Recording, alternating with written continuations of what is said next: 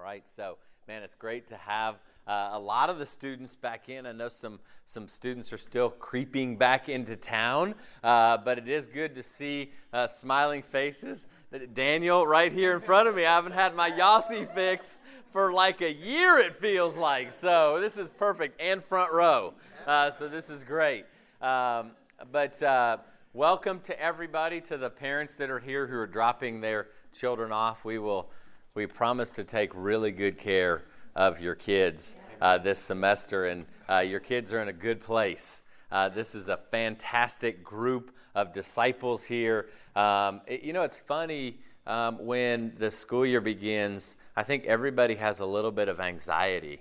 You know, it's like when you start school, I know that you freshmen that are starting, it's exciting, and at the same time, there's a weird mix. There's a weird mix of like, I'm excited, and I'm scared, and it's easy to feel even kind of lonely.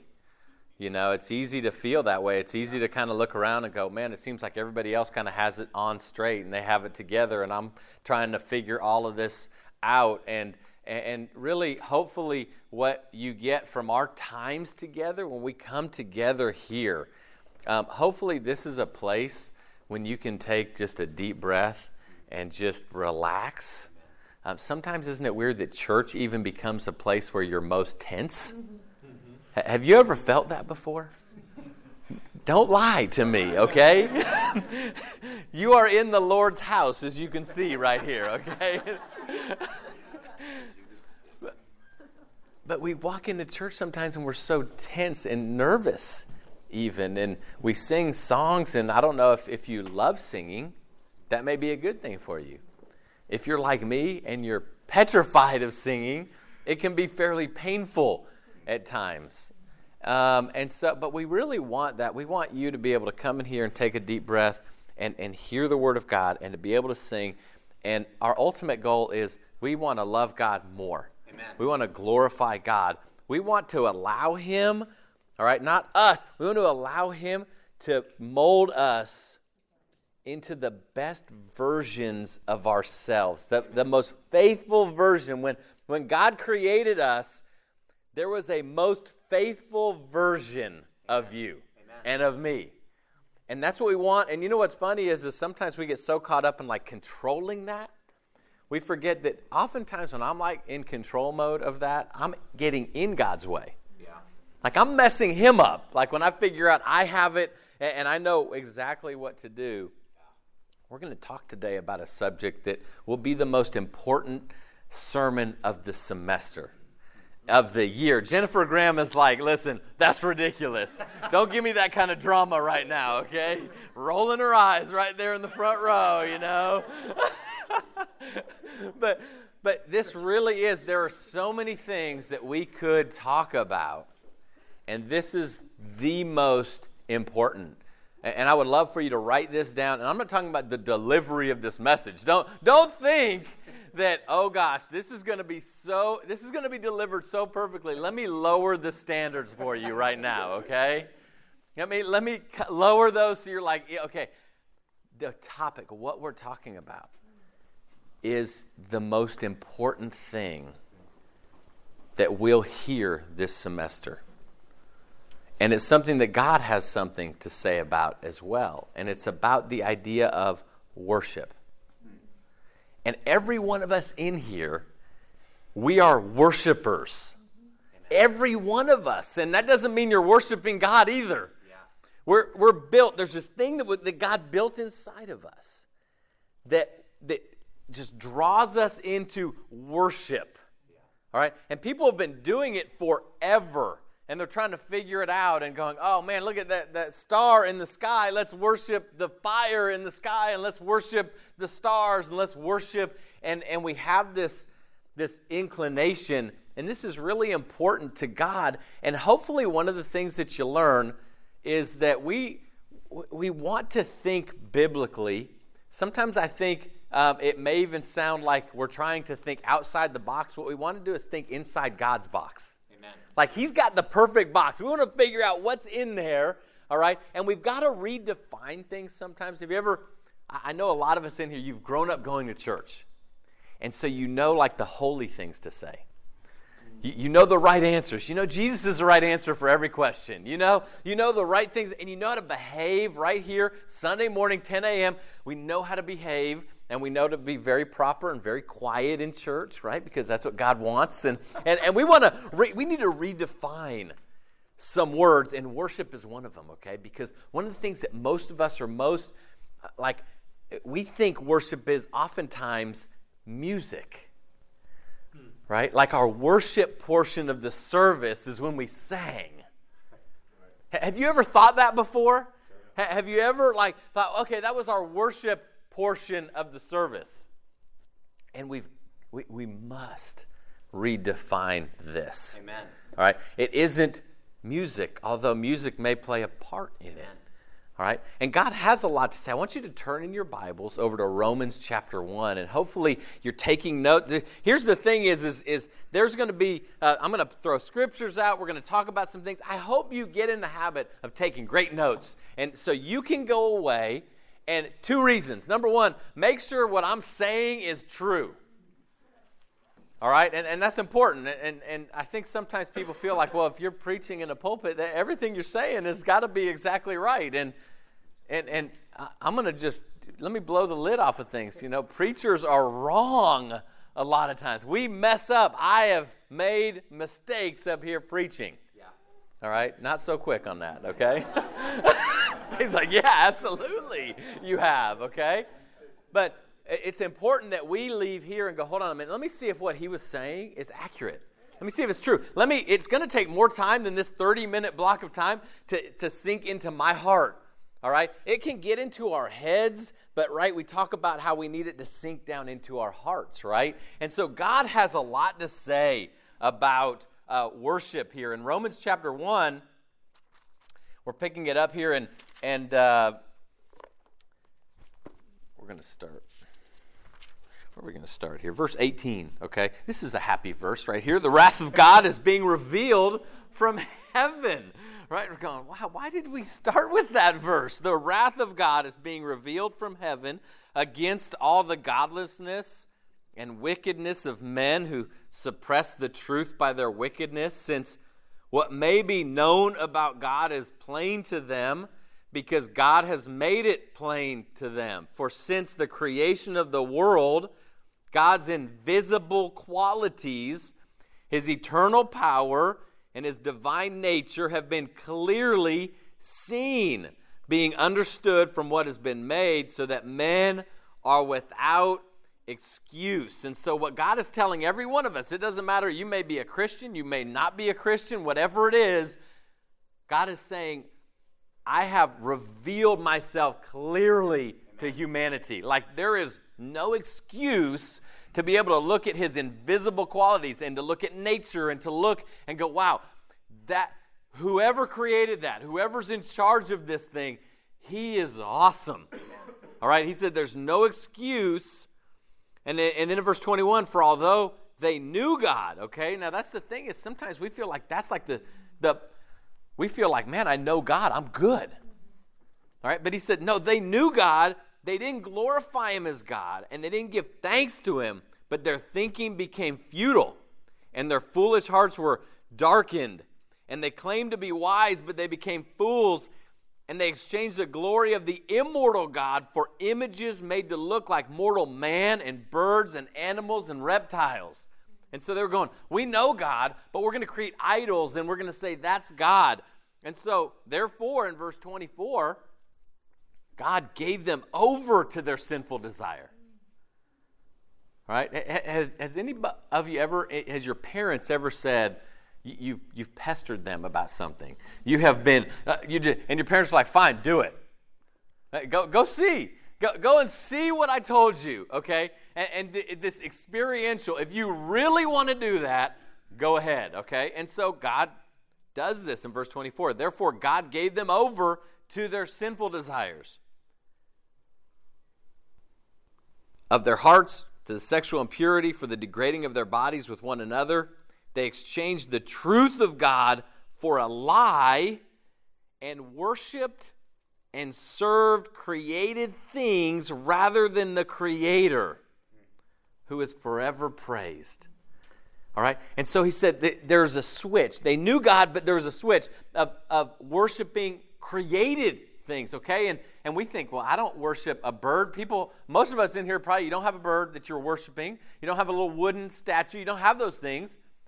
But we do this, right? Isn't it easy? It's easy for me. There's created things that we can worship, right? And God is like, no. This is ridiculous. Remember, he started out up here, and he says, the wrath of God is being revealed to those who are doing this kind of worship, where it's been switched around, okay?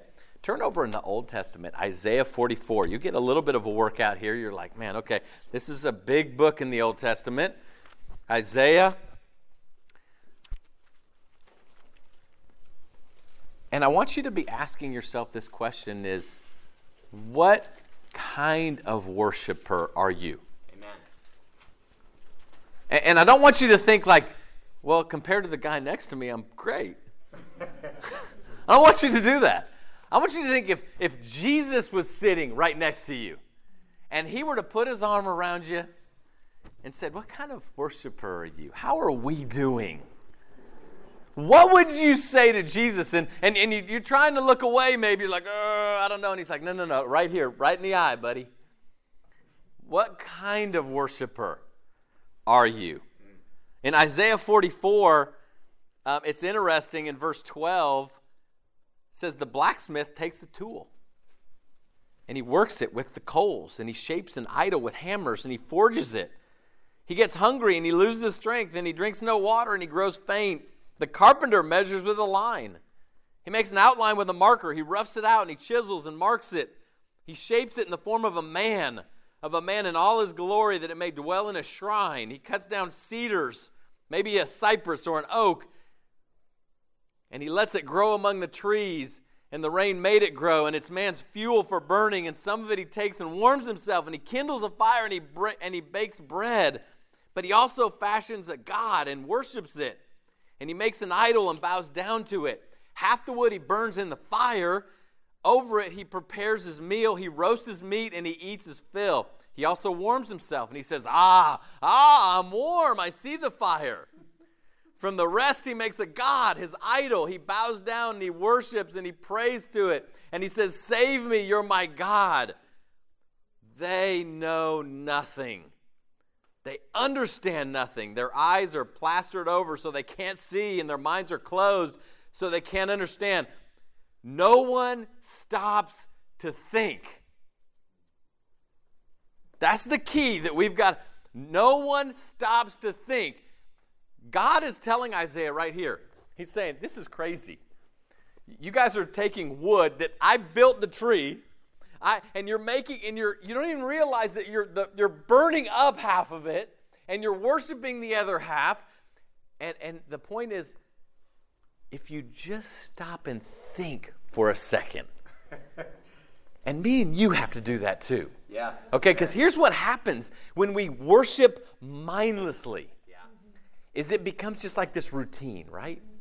Like you have a quiet time every day and it's just a routine. And we think because we read the Bible that everything's going to be okay. Instead, we forget who we're worshiping, the author of the Bible. Amen.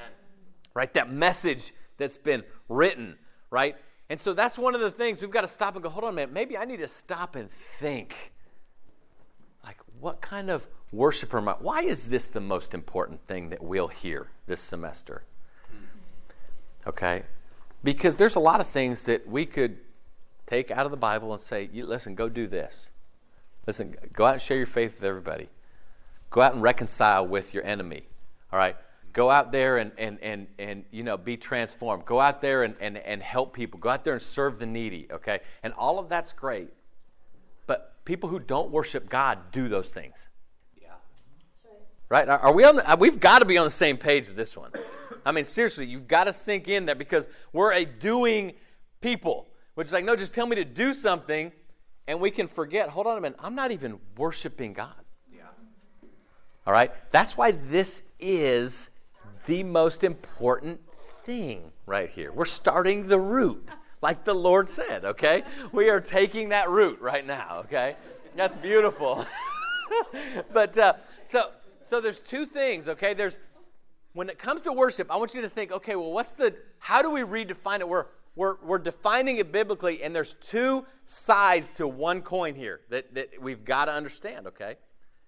Do you remember when Jesus met the woman, John chapter 4, you don't have to turn there, but you can write that down so you can read it. He met the woman at the well, all right? And Jesus met her there, and they're talking, and they talk about worship.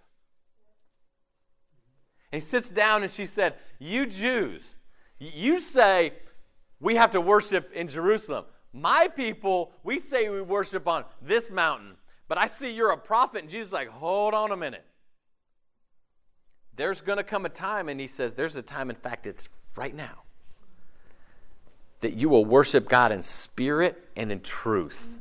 Okay? And that word he uses for worship means to prostrate yourself, means to bow down, means to humble yourself in front of God. That's what they're saying. And Jesus even says there's going to come a time when you humble yourself, like you bow down in spirit and truth. It's not on this mountain, and it's not on this mountain over here, okay? And what's important about that is the two sides of the coin is there's a side of worship that is about just humbling ourselves before God. Yeah. Okay? And then Paul writes in Romans chapter 12, I urge you, brothers. Like, let's think about that for a second. If Paul were to come to you and say, I urge you, Juliana, to offer your body as in view of God's mercy. This is just kind of one of those side things. How merciful has God been to me and you? Like, I know when I forget about this, I get all weird. Okay, how merciful, because the truth is the more, like, I want to, in my deepest part of who I am, is to feel like I'm really better than most people. And we share that in common, probably. All right? That's why Dave's chuckling right now. He's going, yeah. But me and you, we share that in common, which really deep down, I need to know I'm better than at least most of you in here. Does that sound like Jesus? Not at all. Okay? That's that sinful, arrogant desire. And when we forget about when I'm trying my best to be better than people, I forget about any mercy because I don't feel like I've needed any mercy. Like, I feel like other people need mercy, but why would I need mercy? Because I'm superior. We're better. And if we're not kind of in touch with that deep darkness in our character of who we are, we're going to really miss out on Romans 12 when he says, I urge you, in view of God's mercy, in view of how messed up me and you are, and how merciful he's been, offer your bodies as living sacrifices. Amen. Holy and pleasing to God. This is your spiritual act of worship. Yeah. And that's a different type of worship. What that worship isn't humbly prostrating yourself. It's that you go and serve humbly. Like, this is your humble service to the Lord. So there's this worship. And so those are two things I want us to think about here. Is there's two sides to that coin of worship. One is come and one is go. Okay? One is I've got to come to Jesus every single morning. Amen. Okay? Now, if you're thinking, is he saying if you don't have a quiet time in the morning that you're not? No. I'm saying for me. But every one of us has to do this every single day, okay? Here's what I have to do. This is what I'm learning, all right? Is I have to come every single day and bow down and humble myself. And I've got to I have to verbalize this. You're Lord and I'm not Lord. Amen. You're Lord and my feelings aren't Lord. You're Lord and my mood is not Lord. You're Lord and what I think is right is not Lord. Like, I have to verbally, I can get myself so wrapped up, and my wife will share this with you, so knotted and wrapped up, tight and tense, all right? And what ends up happening is what I'm really telling myself and who I'm worshiping becomes me, is my feelings are Lord, not Jesus. My moods are Lord, not Jesus. right? How people behave. They're Lord. People are Lord. And what they think of me, not Jesus. All right? So that's the first thing every day. This is again, I want to like really drive this home. This is the most important thing we're going to talk about is every day, are we not just having a quiet time? Am I getting down and worshiping God every single day? I want you to look at Colossians chapter 3, okay? This is the thing I've been going through every single morning because it like resonates with me. All right? It's, you know, we spent the last week, me and Abby spent the last week, and we went on vacation with her family at the beach. And then we went over to Tallahassee, and we got to be a part of a wedding with a brother and a sister in the church, and it was really great. But if you guys are like me, sometimes vacation and family and all of these things can become a mixture of like anxiety and stress and like just kind of you don't have to admit that, okay? But I'm admitting that to you, okay? And so every day, and there was a side of it even where I was like, man, this just doesn't feel good on the inside.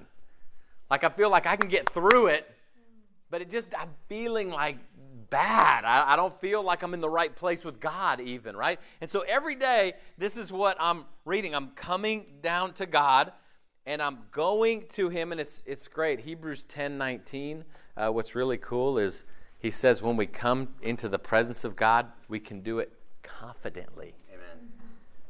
Because of Jesus. All right, that's should make us feel a little bit better about doing this. Colossians 3. Since you've been raised with Christ, set your heart on things above, where Jesus is seated at the right hand of the Father. Then he says, set your mind on things above, not on earthly things. Yeah. And now this is the cool part of that verse. He says, because you died and your life is now hidden in Christ. Like this should be really good news. Like he says, you died and your life is now hidden in Christ. And when Christ appeared, what he says is, when Christ, who is your life, appears, you'll appear with him in glory, okay? So he's starting out, and this was such a connection in my mind of thinking, wow, every morning I have got to humble myself. And this is the reason, since you've been raised. And you may even be in a place where you're going, oh man, I'm not a Christian. I don't even know what that means. I don't know. And the goal is, man, that's where we've got to ask lots of questions, okay? That's like, we've got to get in there and study out the Scripture. But if you've been baptized into Christ, then he's saying, since you've been raised, set your heart on things above. That's what I've needed to do. But then he goes further. He goes down and he says, put to death everything in your sinful nature. Yeah.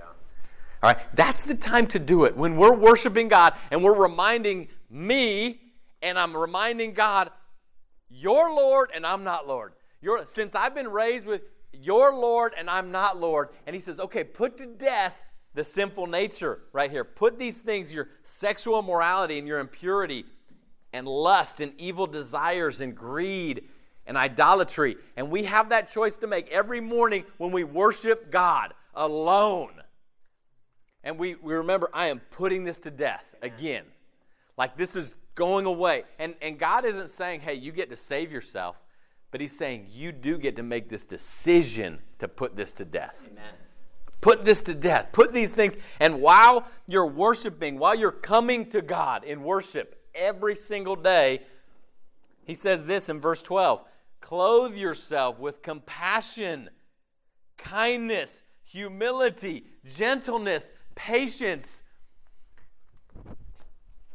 That means that's what the church should be known for. Amen. Humble, faithful, gentle. When do you need patience, by the way? Like, we all want patience when you don't need it. Like, when do you need patience? When someone's, like, taking you off. When somebody's not doing what you think, And this is what happens in church. This is where the church gets all weird. Because we start thinking in our humility that we know what everybody else needs.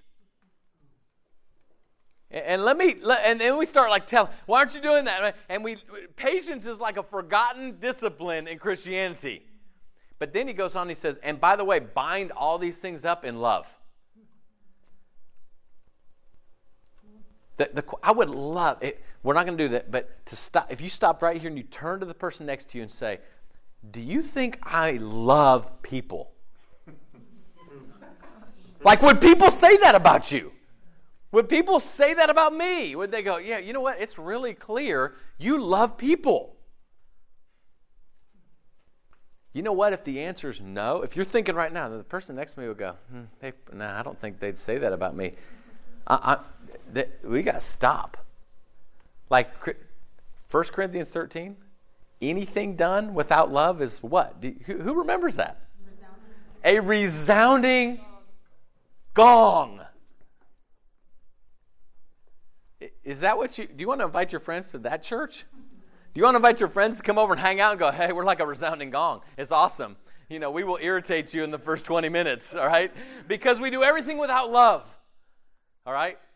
And this is the part of worship is we are grounding ourselves humbly, and everything I think is the right way, I'm going, no, you're Lord. If you say patience is the right way, that's what I'm doing. If you say love, that's the way, I'm doing it. If you say humility is the right way, that's what I'm doing, although I don't think that's the right way maybe. All right? That's coming to God every day and worshiping. But then we have to go. Like we can't stay in our dorm. We can't stay in our apartment. We can't stay in our home. We've got to go, all right? And turn over to 2 Corinthians 5. So in 2 Corinthians 5, it's amazing. He uses the same wording right here at the beginning. 2 Corinthians 5. So this is the thing that I really want to encourage you to do, is make it your mission that you will not start a day out without worshiping God. I'm talking about prostrating, humbly, Amen. Like God, whatever your will is, like enable me to do that. Amen. You're Lord, I'm not Lord. Amen. And there's going to be a lot of decisions that have to be made during the day that will challenge that, right? Yeah. I mean, people make that challenging. I mean, just human beings, we make it challenging enough. But then in college, you have decisions like, am I going to cheat on that exam? Because if you get a bad grade, you could be sunk. Right? Take it from somebody who got caught cheating on an exam in college. Don't do it. I'm just saying, just trust me on that one. Okay? Bad idea. It actually didn't help, all right? That's a stunner right there, isn't it? All right? But you're going to think, there are going to be times that happen, and I'm talking to the college students more than anything. There are going to be days that you think in your mind, I'm not even going to consider if Jesus is Lord. This is just a decision I'm going to make like just emotionally. And it might be to cheat. It might be to go and start taking drugs. It might be to go out and get drunk. It might be that where you're not even thinking. It might be just a relationship. You might be thinking right now, I need a boyfriend or a girlfriend so badly. Don't worship created things. Amen. And I'm talking about that in dating. Don't worship created things. All right? It's that idea of Jesus is Lord. And here's the thing about it is that if I can't slow down to make a decision, it's not a decision I need to be making. Like we tell our kids, if you have to know now, the answer is no. All right? That's a great principle for us to live by.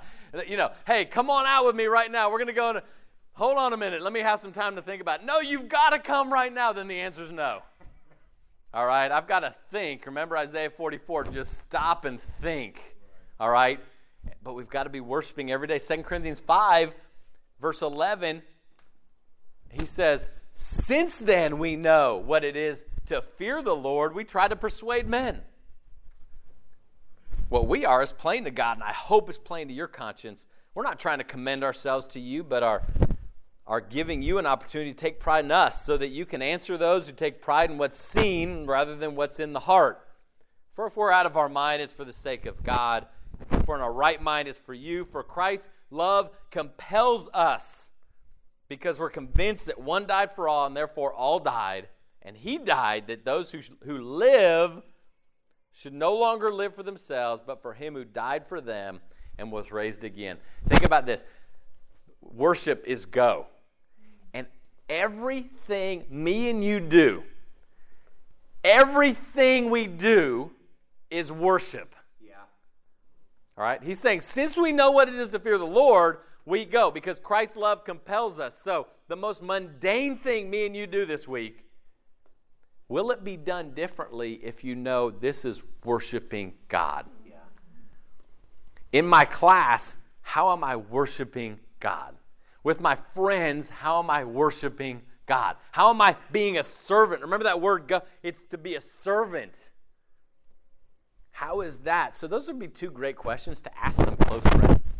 Is, am I known for loving people? And am I known as being a servant? The two aspects of being great at worshiping God. Am I these two things? We've got to ask that question here. But he goes on. He says in verse 16, now when we go out and worship, we regard no one from a worldly point of view. Though we once regarded Christ this way, we do so no longer.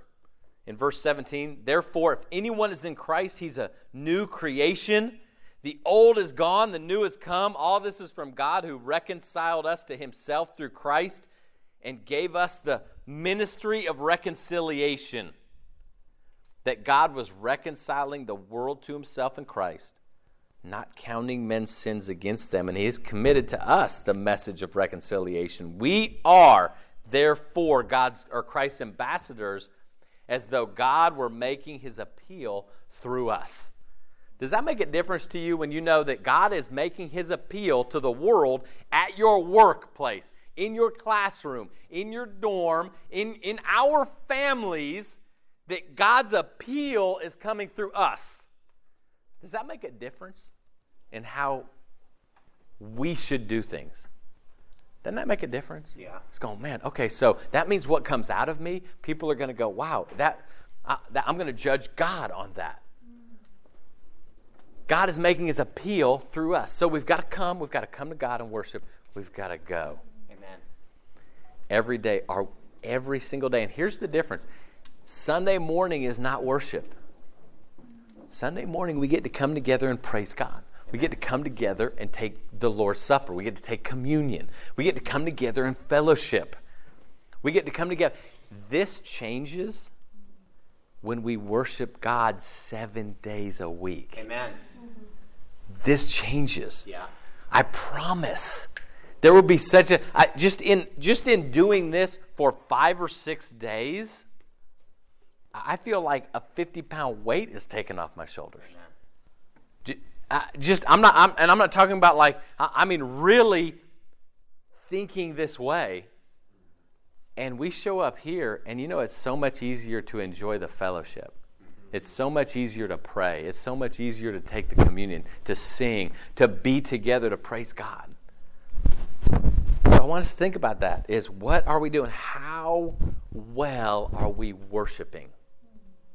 How well are we worshiping? And I want to finish up, I want to close out with this quote right here from Billy Graham. He says this, the highest form of worship is the worship of unselfish Christian service. The greatest form of praise is the sound of consecrated feet seeking out the lost and helpless. The greatest form of praise is consecrated feet seeking to help, seeking out the lost and helpless. All right, he describes perfectly the idea of worshiping God, bowing down humbly, consecrating ourselves, and then going and seeking out the lost and the helpless.